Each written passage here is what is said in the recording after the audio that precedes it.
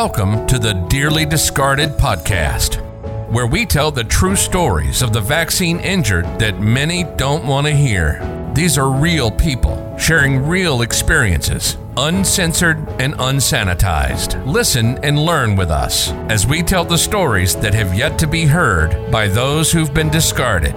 No preaching, no propaganda, and no judgments. Just the truth.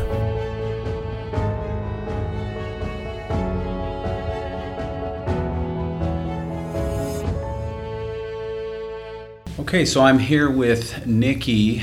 Nikki, I'm sorry, remind me your last name? Holland. Nikki Holland. We are going to let Nikki tell her story. I'm going to ask a few questions that I think we're probably all curious about. We're here in Los Angeles in the hotel right now getting ready for the Defeat the Mandates rally, which will happen tomorrow. And so the first question I'll ask is, Nikki, why are you here for this rally? Why is this important to you? I was vaccine injured last year, and so I'm really here just fighting for a voice. I've been asked to speak at the rally, and just awareness and just a plea for help, for research, to find treatment for us. So are you finding that, well, actually, let's go back. I'm going to ask you a question about that, but tell us a little bit about your story. What happened with the vaccine, and when did it happen? Back last year, I had the first one in January 2021, and then my second one in February. No problems with the first one. This was Moderna, and then within 36 hours, I started getting nauseous, and then the day after, I started having trouble breathing. And I do have asthma, but it's been very well controlled, so I thought maybe my asthma's flaring up. I wasn't putting two and two together. Okay. And then it progressively got worse. My inhalers weren't working, and by the fifth day, was in the hospital. By a week after, was on the vent. So, had a severe respiratory reaction, and ended up on the vent 5 different times. The last time they put a tracheotomy because I was having spasms in my throat. Still do randomly, and they cut off my breathing. So when the spasm happens? When the spasms happen, they couldn't pull me off the vent because they were occurring at that point too. I've had GI issues where I've had to have a feeding tube at one point. I've had urinary issues where I had a catheter implanted in my stomach. I've had blood clots, infections, neurological issues that have caused weakness, difficulty walking, just a whole slew of things. Seen several different specialists. I'm sure. Where are you right now with your health versus when this all first started going down? What's that kind of journey looked like? I'm obviously better from the standpoint, I'm not to the point where I'm having trouble breathing, needing to be in the hospital. I am in pulmonary rehab right now. I've just, over the last 2 weeks, weaned off oxygen. As far as my overall health, I have issues with, different things I eat. Breathing stuff still is a stamina thing. I get out of breath a lot. I can't walk long distances. I was just going to ask, you're in the wheelchair, Yes. So you can walk. I can walk short distances, like room to room in a house. It's very uncoordinated. I can't place my feet in the right position that I want them. And they were saying that they thought maybe it was a neurological disorder, but they can't peg which one that it could be. And so I've just had a lot of unanswered questions. But as far as overall health, better than I was, but good days and bad days. Okay. Do you feel like you're on the upswing to some degree still? Some days I do, but then some days I don't. So I'm not sure. I'm not really sure. I think I'm at a kind of a plateau point of up and down right now. Okay. So the neurological, I assume they've run the MRIs and looked at MS and those types of things and tried to rule things out. We've done MRIs, CTs. They've done muscle tests. We were looking back at all the blood tests and all the tests they've done, and it seems like they've ruled pretty much all the typical progressive neurological disorders out. There are a few extreme tests, such as spinal taps and stuff, that they haven't done yet. but they're kind of throwing their hands up and saying, I don't know. What type of specialists are you working with right now? Well, up until about 2 to 3 weeks ago, I was working with a group of doctors out of Nashville, and I still am for maintenance, but I feel like that I kind of reached a point where I was just being managed and no one was really coming up with answers. It's just like they're not looking at my past, they're looking at me now, trying to fix me now without figuring out the source. And so here recently I've been connected with a doctor, Pierre Corey, and we are trying some different things and going a different direction. Okay. So then with you said trying to nail down the source, have you had anybody admit to a belief that it is the vaccine that caused this? I've had doctors tell me that it is the vaccine, but they can't write things like that because there's not enough research out there to say this is the vaccine or this isn't the vaccine, because they said it's all experimental. I've had some doctors say, none of them have said no, it's not the vaccine. Most of them ignore it and skip over it, or they put it in the subjective portion of my patient notes saying patient reported after vaccine. But there are a few doctors that will report in there that says this occurred after the vaccine. But as far as my diagnosis as different things, they focus more on what's going on now. So they're looking at symptoms a lot more Right. than they're looking at a cause. Right. And how does that feel to you when it sounds like it's being dismissed for the Right. most part? Well, coming from a healthcare background, I'm a physical therapist. Okay. To me, it doesn't seem to make sense. In order to find out what's going on now, you've got to find what's behind the source. Right. In order to investigate. And like I said, I have a GI doctor, I have a urologist, I have a pulmonologist, I have a neurologist. I have all these doctors, and they're all working on separate systems, and no one is working on a collaborative, systematic approach. And so I feel like, Dr. Pierre has started doing that, but I feel like that by ignoring that, they're missing the big clue of what connects it to maybe what can fix it. Yeah. What led you to Pierre Corey? By putting my story out there on social media and just connecting with people. There was another vaccine injured lady out of Florida who reached out to me and knew Dr. Corey and just said, hey, can I get you in contact with him? And one thing led to another, and within a couple of days, we had set up an appointment. And you just recently started with him? Yes. Now, I was coming from the world of Western traditional medicine, and that being my educational background, I was fully invested in that system. I believed in it. I supported it. But through my experiences last year and through the experiences I've gone through, it wasn't until here recently that I was ready to accept an alternative route.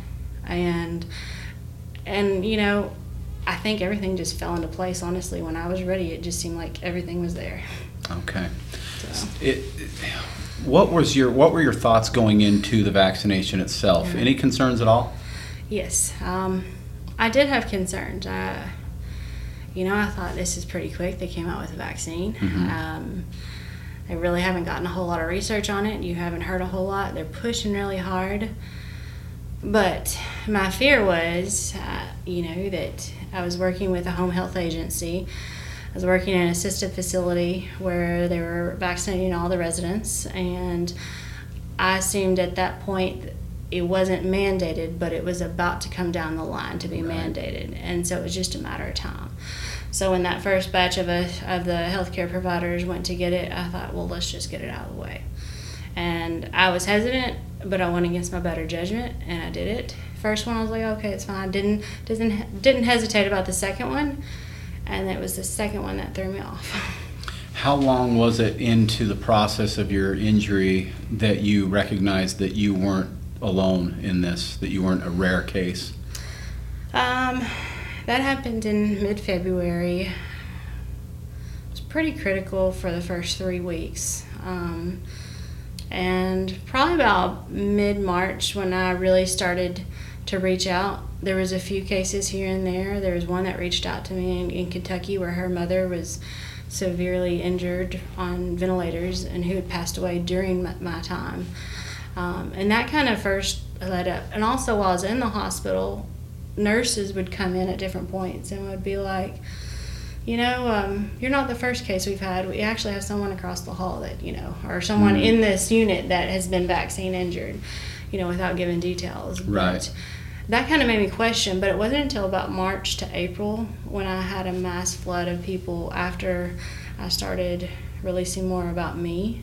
And then towards summer and the end of the year when I started speaking out more, it really became apparent how many there were. What made you decide to speak out and not stay quiet and just worry about your own health? At first I felt,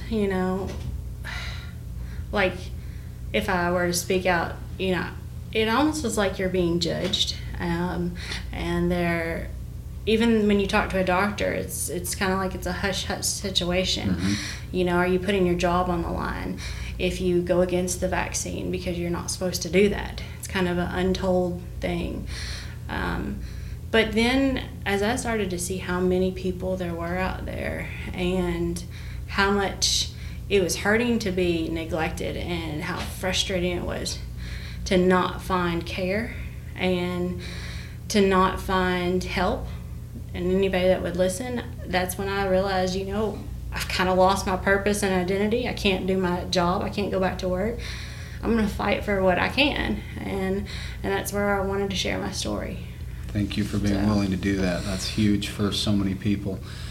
Through this whole process, I know you have children. What's it been like for your family and how has that looked? It's been rather difficult. I have 3 children, and first when I came home, it was kind of questions, what's that tube, what's this, what's that, and a lot of explaining. And it was very hard. I could see their frustrations. We found that humor is our best coping mechanism at home with our kids. And I can tell it comes through, even though things aren't directly said about the situation, it comes through in misplaced anger and frustration. And, when you have to rearrange your lifestyle because you're used to a professional income down to lost your job, it's a big change, an adjustment. So I think it's been very difficult, but I have 3 wonderful kids that I think are adjusting. And then my fiance, she's struggling through med school right now trying to help me through all of this. So it has definitely been a challenge for her. I feel guilty at times, but she's persevering. Yeah, I can only imagine. I certainly can't put myself in your shoes. I've had the great honor, really, of meeting quite a few people who have been injured by the vaccine. And one of the things that I'm finding universally so far is that there is a unique level of, I don't know what the word is, desire and energy to not just get the word out about these stories, but to really sincerely find answers for all of the people that are dealing with this disaster, the only way I can put it. And I find, from a standpoint of someone who wasn't vaccinated and who was not in support of the vaccinations from the start, I have been just absolutely blown away by the spirit that encompasses people like yourself. You've got it. All of my interviews up to this point, it's like you're all related and have come together. And I have to imagine. Depends on what day you guess. Well, maybe you're putting your best foot forward for the camera, and I can appreciate that. But it really is beautiful. I mean, I'm sure there are incredibly difficult days. I would anticipate your days are more difficult than they are easy. But there's I don't know. I'm going to ask you: Is it? Do you feel like it's a humility from the situation that has occurred and an understanding of the true level of your humanity and the value of your life that has changed things? Have you felt that change? I I do believe that is definitely part of it. At one point, I guess it was right before the third time going on the vent, I thought, if I go on, I'm not gonna pull through. And I remember thinking this could be it, and I was using that last little bit of time to record videos on my phone for my kids, my fiance, because I thought I wouldn't be able to tell them that. And that feeling that you have, that feeling is never lost, and that gives you value to your life. I'm sure. Much more value. It doesn't mean that you hate the situation that you're in right now. Sure. But it gives you more power to fight for it, and strength. Yeah, I can only imagine. Well, this podcast, of course, is all about getting these stories out. We understand all too well the censorship that's happened with this situation that you find yourself in, and we really sincerely hope that anyone that hears these messages will be touched to the point of sharing and caring, donating, doing the things that they can do to help people like yourself. Because one of the things that I have recognized, and we talked a little bit before we turned on the camera, that there is this division that's happened, and with COVID, that division seems to have become this wide chasm. Maskers versus anti-maskers, vaxxers versus anti-vaxxers, whatever you want to call the two sides, right? And we as human beings have got to stop that. It is absolutely, there's no place for it in humanity, in my view, and people who come from very, very different positions. You know, you come from the medical field, I come from the alternative health field. I don't see any reason why we can't love and accept each other wherever we're at. So I appreciate the message that you're delivering. What brought you to LA? It's not easy for you to travel. No, right? It's not. You're here for the Defeat the Mandates rally. What is your ultimate hope in terms of what we're doing here this weekend? To bring a voice to those that are injured, to speak out, to make people aware. We are not rare. We are real, and we are being ignored. We are being silenced, and the problem with that is now it's leading to people having a lot of emotional issues. I mean, there's been some recent suicides, and that it breaks my heart to hear that people get to that point. But it's because we're being ignored. We're not finding help. So I think to bring awareness and to plea for more funding for research, for treatment, to help us, even if they can't find a solution, to not ignore us. Right. Well, the first step is not being ignored, right, before there can be a solution found. Yes. For sure. What else would you like to share with whoever's listening right now? I guess if you're out there and you have been affected by the vaccine, whether it's yourself or a family member or a friend or anybody, don't be shamed into not speaking out. Because if you don't speak out, then it's almost kind of like a silent consent that you're saying it's okay and you're being belittled.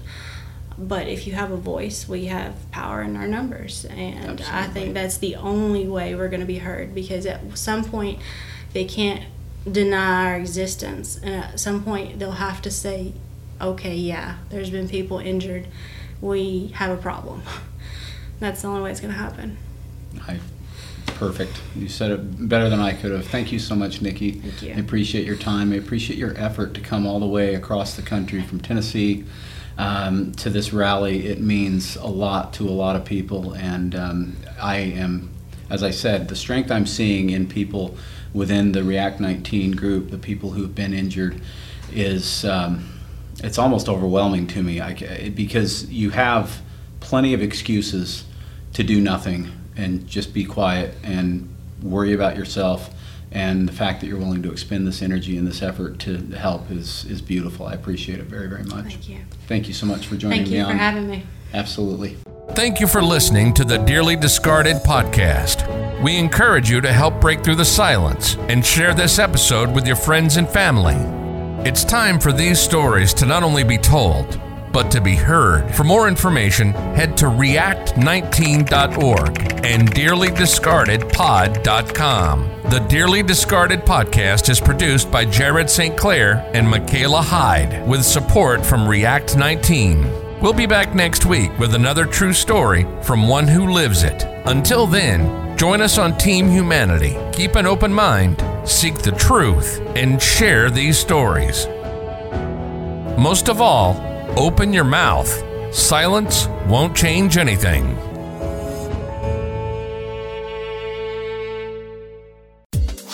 React 19 needs your support. We're a grassroots nonprofit created by the COVID vaccine injured for the COVID vaccine injured. React 19 provides physical support through scientific research and physician referrals, financial support to those most in need for uncovered medical expenses, and emotional support by growing a community that's focused on compassionate advocacy, hope, fellowship, and improving lives. We can only do these things with your support. Your donation is tax deductible, and any amount is greatly appreciated. You can also sign up for automatic monthly donations. The vaccine injured have been marginalized, censored, and discarded, but they have not been broken. Help them rise to the challenge today. Visit react19.org for more information, or simply text the word REACT to 50155 and donate via text.